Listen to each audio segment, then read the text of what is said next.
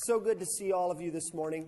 I'm still struggling. I actually got really sick after last Sunday when I said, man, my voice is kind of losing it. I ended up getting really sick. And so I still kind of have some junk. So I apologize in advance if you're grossed out. My wife usually is when I do. So I figured you might be as well. And I was talking with Dave and Kevin earlier this week, and Kevin Martin is going to be gone. And he was gone last week. He had graduated with his master's in business administration, which was an amazing achievement. And so I want to give him thanks for that. And I clapped because he was going to be disappointed that he was going to miss this week. And so he was joking around saying, what we'll do is I'll call Dave and we'll put Dave's phone up on the podium. And I was like, yeah, that's really funny. But no, they did. He's actually on 1 minute and 40 seconds now. Hello? Yeah, okay, he's there. So I hope he's listening. But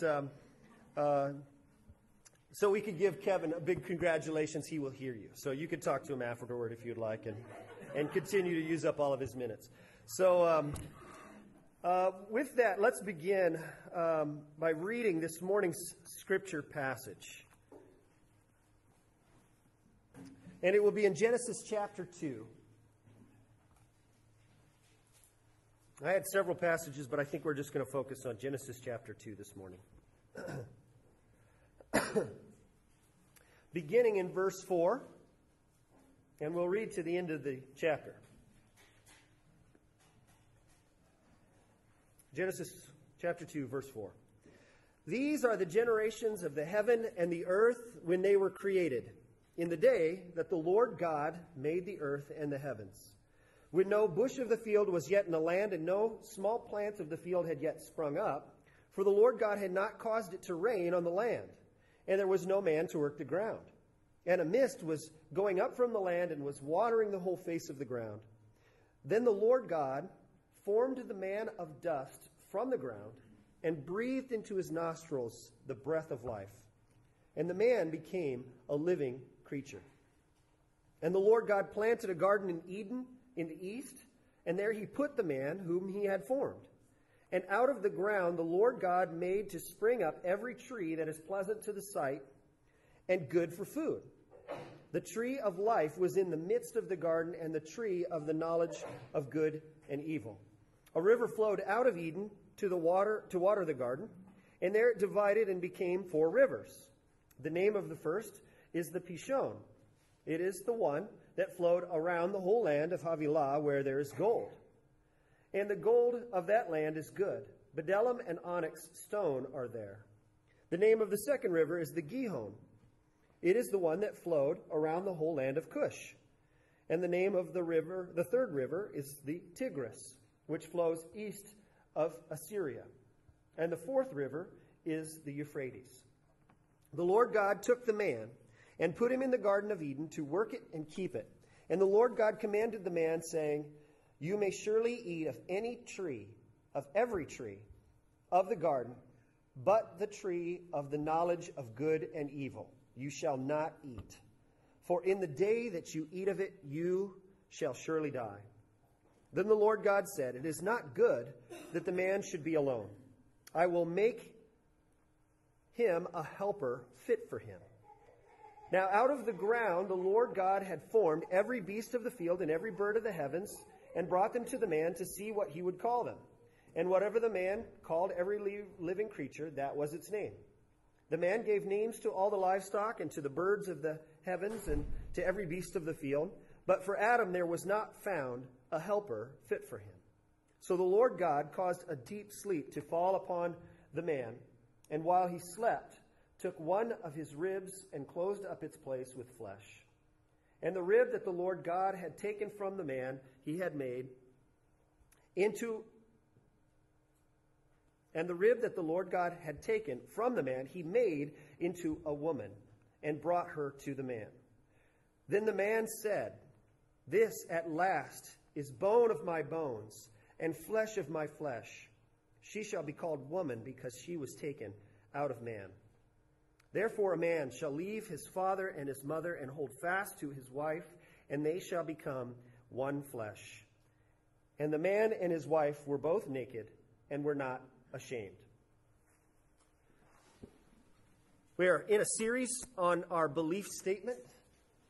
13 paragraph or section statement on what it is that we believe that the Bible teaches. What we believe is essential for Christians to believe. And we started with the triune God several weeks back, and we looked at Revelation, and last week and today, we looked at creation. Last week we looked at creation, kind of humanity in general, or creation in general. God is our creator in general, but today we're going to take a different emphasis, and we're going to focus on God is creating man as male and female. God creating mankind as male and female. And so I would like for us to read together the next two sentences of our belief statement. And then we're going to expound on these, and we'll be looking at our passage and other things as well. So if you would, read along with me these two sentences. Men and women, equally made in the image of God, enjoy equal access to God by faith in Christ Jesus, and are both called to move beyond passive self-indulgence to significant private and public engagement in family, church, and civic life. Adam and Eve were made to complement each other in a one-flesh union that establishes the only normative pattern of sexual relations for men and women, such that marriage ultimately serves as a type of the union between Christ and his church. So 4 sections I want to cover today, and you're welcome to follow along in our outline too. We're going to be looking at the creation of man and woman, mankind, in God's image as male and female. And so I want to review a little bit about the creation accounts. There's actually 2 creation accounts. Genesis chapter 1 and the passage we read today in Genesis chapter 2. Actually begins in chapter 4. 2 completely different accounts, but are both kind of describing the same thing. A professor, author that I like, he said one of them is kind of like the Google Earth view, and one of them is like the Google Street view, right? So it's not that they're 2 conflicting accounts, although some kind of see them as 2 different conflicting accounts. They're actually 2 accounts of the same activity, but with completely different emphases, completely different points that are trying to be made. So in chapter 1, you see a little bit like we talked last week, is God being transcendent from his creation. He's separate. He's distinct. God just hovers over the chaos of the waters, and he just speaks. And God said, and it was so. And God said, and it was so. And God said, and it was so. And then at the end, he looks on it and he goes, this is all very good, right? So that you kind of get a flavor of God being kind of transcending creation in the first Google Earth creation account. But in Genesis chapter 2, something takes a little different kind of angle, different look to it. This is the Google Street view. And this one, you have more of God's eminence happening, more of his presence, his active involvement in creation. And you could even say it's almost very intimate involvement. This is evident because in phrases like God formed the man out of the dust of the earth. This is language of, it's the same term that's used for a potter, shaping clay, like literally taking clay and formed it. Humanity was formed according to God's plan and his design. It's different than creation where he kind of just speaks it. Now, it's true, it says that he formed the animals out of the dust as well too, which reminds us that we are, we're still human. We're still earthly creatures. We're dirt. We're dust. We're the dust of the ground. We only have life because God breathes life into us. So you see the intimacy that's there? God forming the man, God breathing into his nostrils, God placing the man in the garden. And later we see in Genesis chapter 3, him walking with the man in the garden. God and man in communion together. So there's 2 creation accounts. And so there's differences. Obviously there's a couple of the differences I'd outlined here, but there's some similarities, and the similarities are that in both accounts mentions the creation of mankind according to 2 sexes. to two genders, male and female, in both accounts. So we're going to look at the couple of aspects of this this creation of man, humanity, as male and female. First thing I want to point out is the equality that exists between male and female. This is evident in our passage here. Men and women equally made in the image of God, enjoy equal access to God. Both are called to move beyond passive self-indulgence to engagement in family church. So both the man and the woman are made in the image of God. And we saw this in Genesis chapter 1, verses 26 and 27. So if you're still there, look at these verses. If you're still there, it just should be the previous, shouldn't have to go too far. Verse 26 of chapter 1. Then God said, "Let us make man in our image, after our likeness, and let them have dominion over the fish of the sea and the birds of the heavens and over the livestock and over the earth and over every creeping thing that creeps on the earth." Verse 27.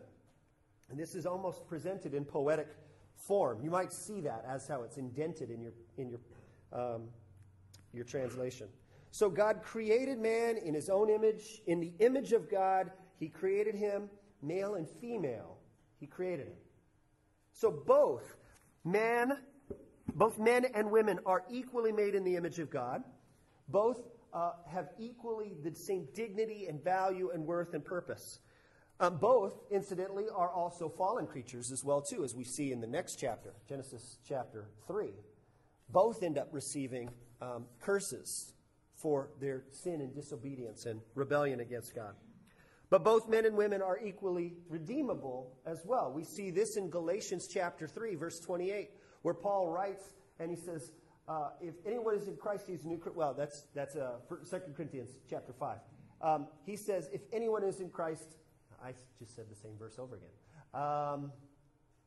Galatians 3 says, "For there is neither Jew nor Greek, slave nor free, male nor female, all are one in Christ Jesus."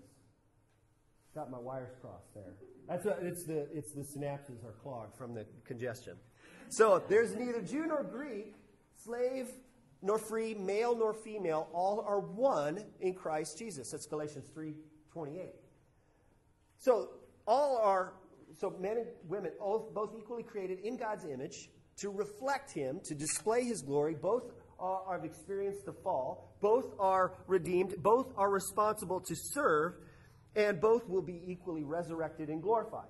This is a theme throughout Scripture. Male and female are in the image of God. So the relationship, you notice that in chapter 1 it says, "And let us make." We talked about you starting to see this plurality that exists. Not saying explicitly that this is the Trinity, but there is really good suggestion that you have God talking, the different persons of the Trinity deliberating in the creation of man, saying, "Let us make in our image," male and female. So there's a strong indication here that what exists between the persons of the Trinity is replicated in the different persons of male and female, right? So male and female, different. They're different persons, but equal. And you see the same thing happening in the Trinity. God the Father, God the Son, God the Holy Spirit, different persons, but equal and completely one. Now, a couple of cautions. This doesn't mean that, if you're a single person, you're like half of the image of God.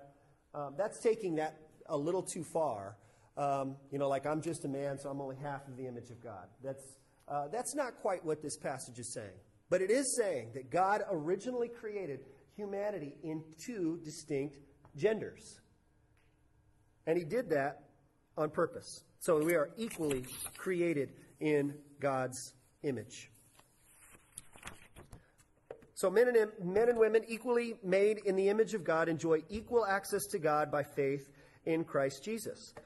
But this equality does not mean that humanity is interchangeable. Doesn't mean that God didn't just create one gender and that one person of that gender can match up with any person in that gender, right? He actually intentionally created two distinct genders, two distinct sexes. And this is from creation, the very creation of the very first historical people. And so there's equality, but there's distinction as well, too. So it's equality with distinction. And this is evident here in their next sentence.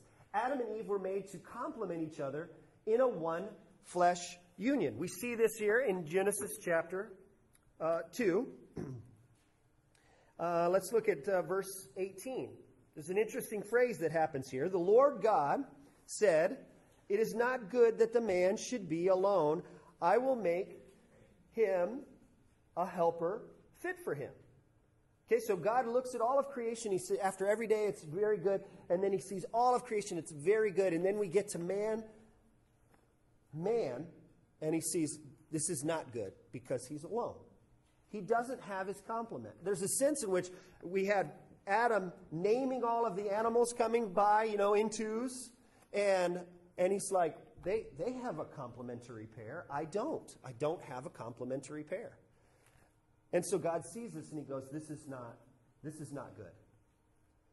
And so he says, I will make for him a helper fit for him or suitable for him. This is an interesting word. Let me give you the Hebrew word. The word fit for him is actually one word. Kenegdo. Kenegdo. Can you say that? Kenegdo. Kenegdo. Exactly. Okay? And it's actually three different words kind of combined together to make one word. The ka is like. So it's similarities. It's finding, there's a similarity. There's something that are like each other. They resemble each other. They look alike. But then there's the neged part comes from neged, which means in front of or in sight of or opposite. The verb means like to reveal, to declare, to make known. And so when Hebrew is not a very abstract language, it's very concrete. So if you're talking about an item that has been revealed or made known, it's right in front of you. It's the thing that's right in front of you. It's right in front of your face. So I kind of my little paraphrase of it. It's right in front of you, or it's before your very eyes, face to face. And then the last little part, the O, means him. So it kind of can literally be kind of rendered. It's really difficult kind of phrase, but it could be rendered like but opposite him. Suitable. Complementary. Corresponding. The thing that corresponds to. Does that make sense? So if Adam were saying this, it would be, she's like me, but she's different from me. How many married couples do we have here? How many of you could say this about yourself and my spouse is like me, but they're different from me, right? Very different. My wife, and I should share this story as well too this week. This week, my wife came up to me with a question. And she goes, the dog just threw up on the floor. And so I was like, okay. She goes, what do you want to do? She's holding the baby. She goes, do you want to clean the vomit off of the floor, or do you want to hold the baby? And so I went, let me think about that. You know what? I'll hold the baby. So I'm thinking, this is easy. I'll take the baby. So she hands me the baby. She goes, great, here. By the way, she just pooped her diaper. Will you go change her? And I just was thinking, I have to talk about that on Sunday. I just have to bring that up. My wife and I are different. I would never have done that to her. Right? She's not here. It's recorded. She can know that I said that. I would have done that to her. But it was one of those moments this week, again, where I'm reminded, we're like each other, but we're different, right? We can all recognize as husbands and wives, or if you're engaged to be married, you have a significant other, you recognize, like, we're like each other, but we're different. And this is reflected in what Adam says. When God actually creates the woman, she takes it actually out of a part of him. His rib, it says, the Lord God had taken, and he forms the woman. He makes the woman, and he brings her to the man. And the man said, this is the very first words, human words, recorded. The very first record of the very first human words ever recorded in history is this phrase right here. I think that's significant. Because everything that's happened so far is a narration of events, the creation of the world. And then you have the man that is formed. You have God talking, directing to the man. You have speech from God. But you don't have man speaking. These are the very first words. And he says this when he sees the woman. This at last is bone of my bones and flesh of my flesh. She shall be called woman because she was taken out of man. He's looking at her going, whoa, man, this is great. This is someone who is like me, but different than me. Like me, but opposite me. Face to face. So there's a distinction that exists between male and female. Between Adam and Eve. So we're equal, but we're distinct. And this is what it means when it says, Adam and Eve were made to complement each other in a one flesh union. And this has huge implications. I think this is very significant and very huge implications. When we understand that this is the pattern, the design, the way God made humanity. Everywhere in the world, there's two genders, but all are human, all exist in the image of God, equal with distinction. So this has huge implications. It has implications for human sexuality.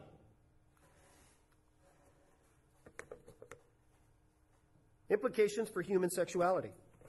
And this is evident in the phrase, in a one flesh union that establishes the only normative pattern of sexual relations for men and women. What Adam and Eve were created, like but opposite each other, this forms the basis for the sexual context. And as a matter of fact, we see this here even at the last closing verses. After God presents the woman to the man, it reads this kind of concluding little statement. Therefore a man shall leave his father and his mother and hold fast to his wife, and they shall become one flesh. And the man and his wife were both naked and were not ashamed. So, the context for human sexuality is one man and one woman in the context of marriage. One flesh. So what is outside of that? This could get quite controversial. There's no end to what we could talk about on what is outside of that pattern. So, a sex between a man and a woman outside of marriage is not the normative pattern. That's not God's design. That's not God's plan. Polyamory, multiple sexual encounters. One person with multiple people. That's not God's pattern. That's not the normative pattern. That's not God's plan. Open marriages, incest, even hate to say some of the words that are prevalent. Zoophilia, bestiality. I bring these up because these are actually becoming common in our culture.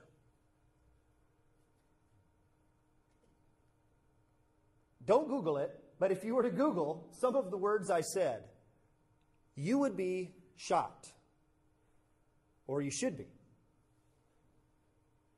There's an erosion that's happening in a movement that's going against what God's design and God's plan for sexuality is. And last but not least, homosexuality. And this is really controversial. This is This is why Paul mentions this in Romans chapter 1. Because it's the supreme example of idolatry. It's the supreme example of the worshiping of the self. Right?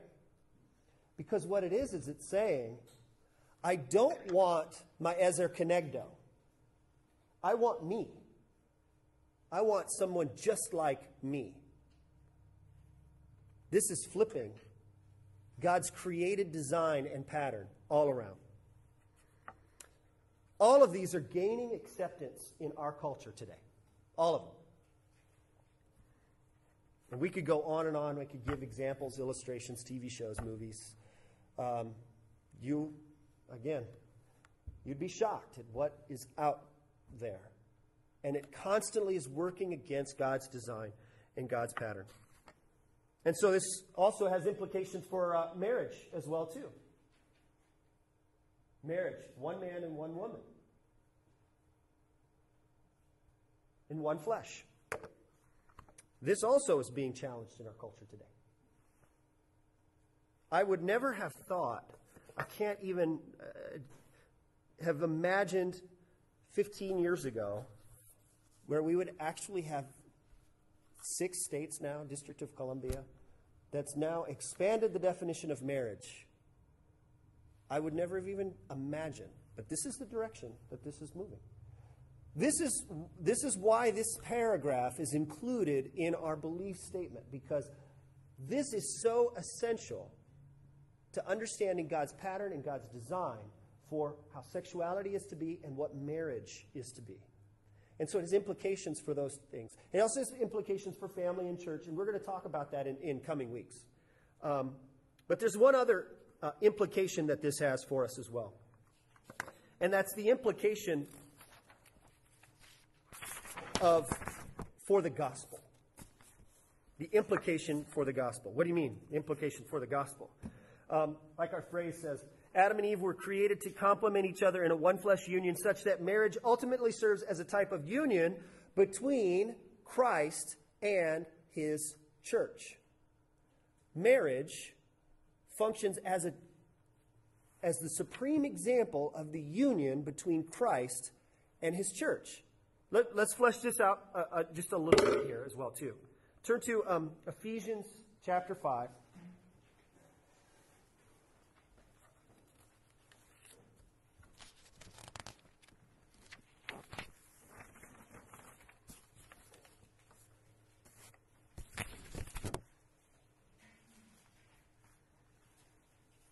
This is Paul writing in Ephesians chapter 5 to the church at Ephesus.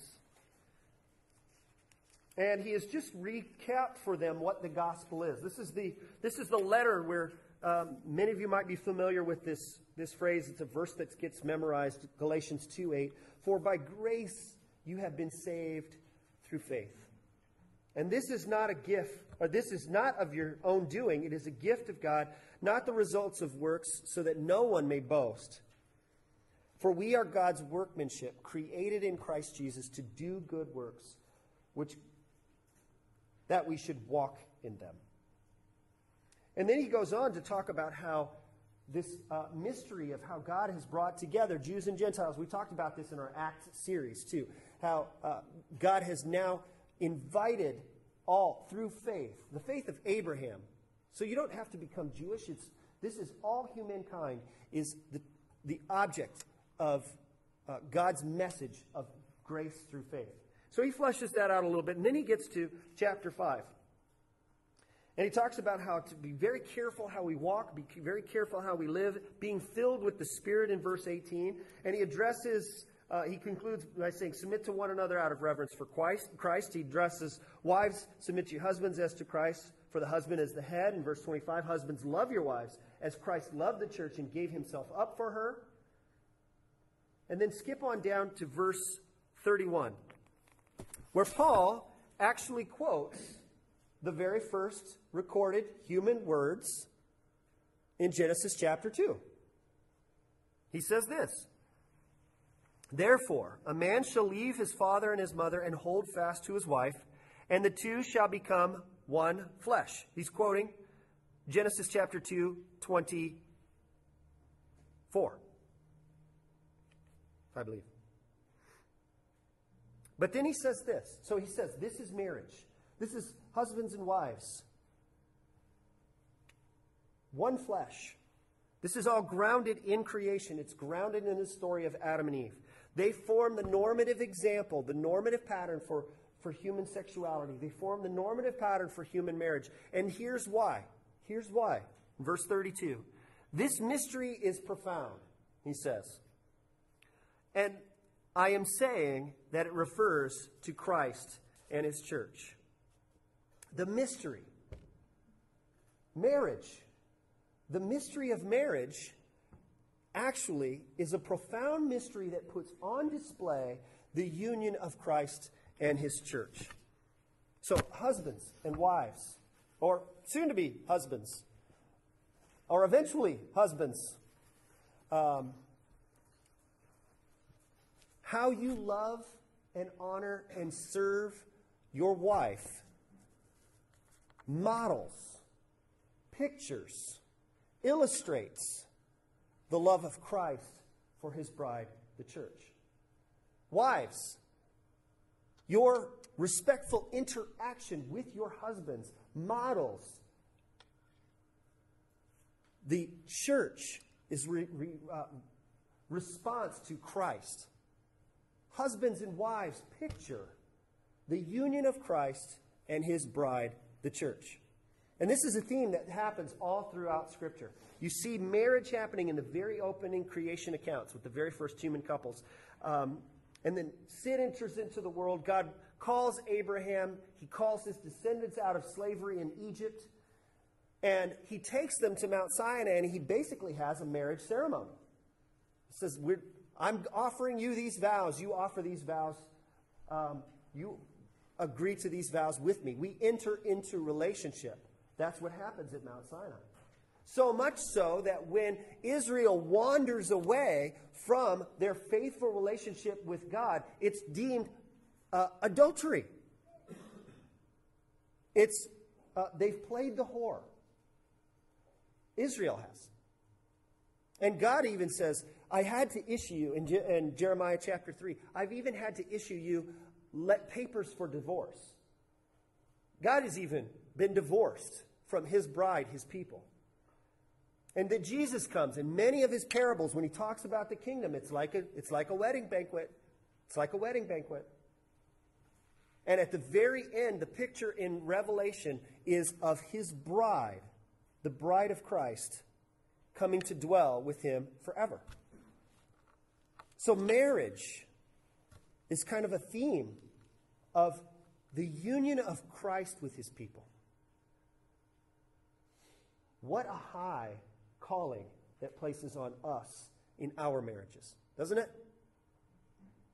Husbands and wives, one man, one woman, united together, one flesh, like but opposite us. We need to honor that not only in our culture, not only in the laws of our culture, but we need to honor that in how we love each other and care for each other in our homes. Agreed? Husbands, love your wives as Christ loved the church. Wives, respect your husbands as the church does to Christ. Let's end by saying our paragraph again.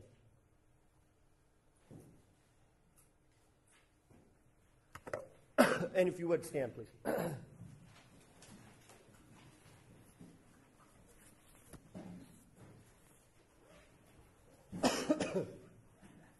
The creation of humanity. Men and women, equally made in the image of God, enjoy equal access to God by faith in Christ Jesus, and are both called to move beyond passive self-indulgence to significant private and public engagement in family, church, and civic life.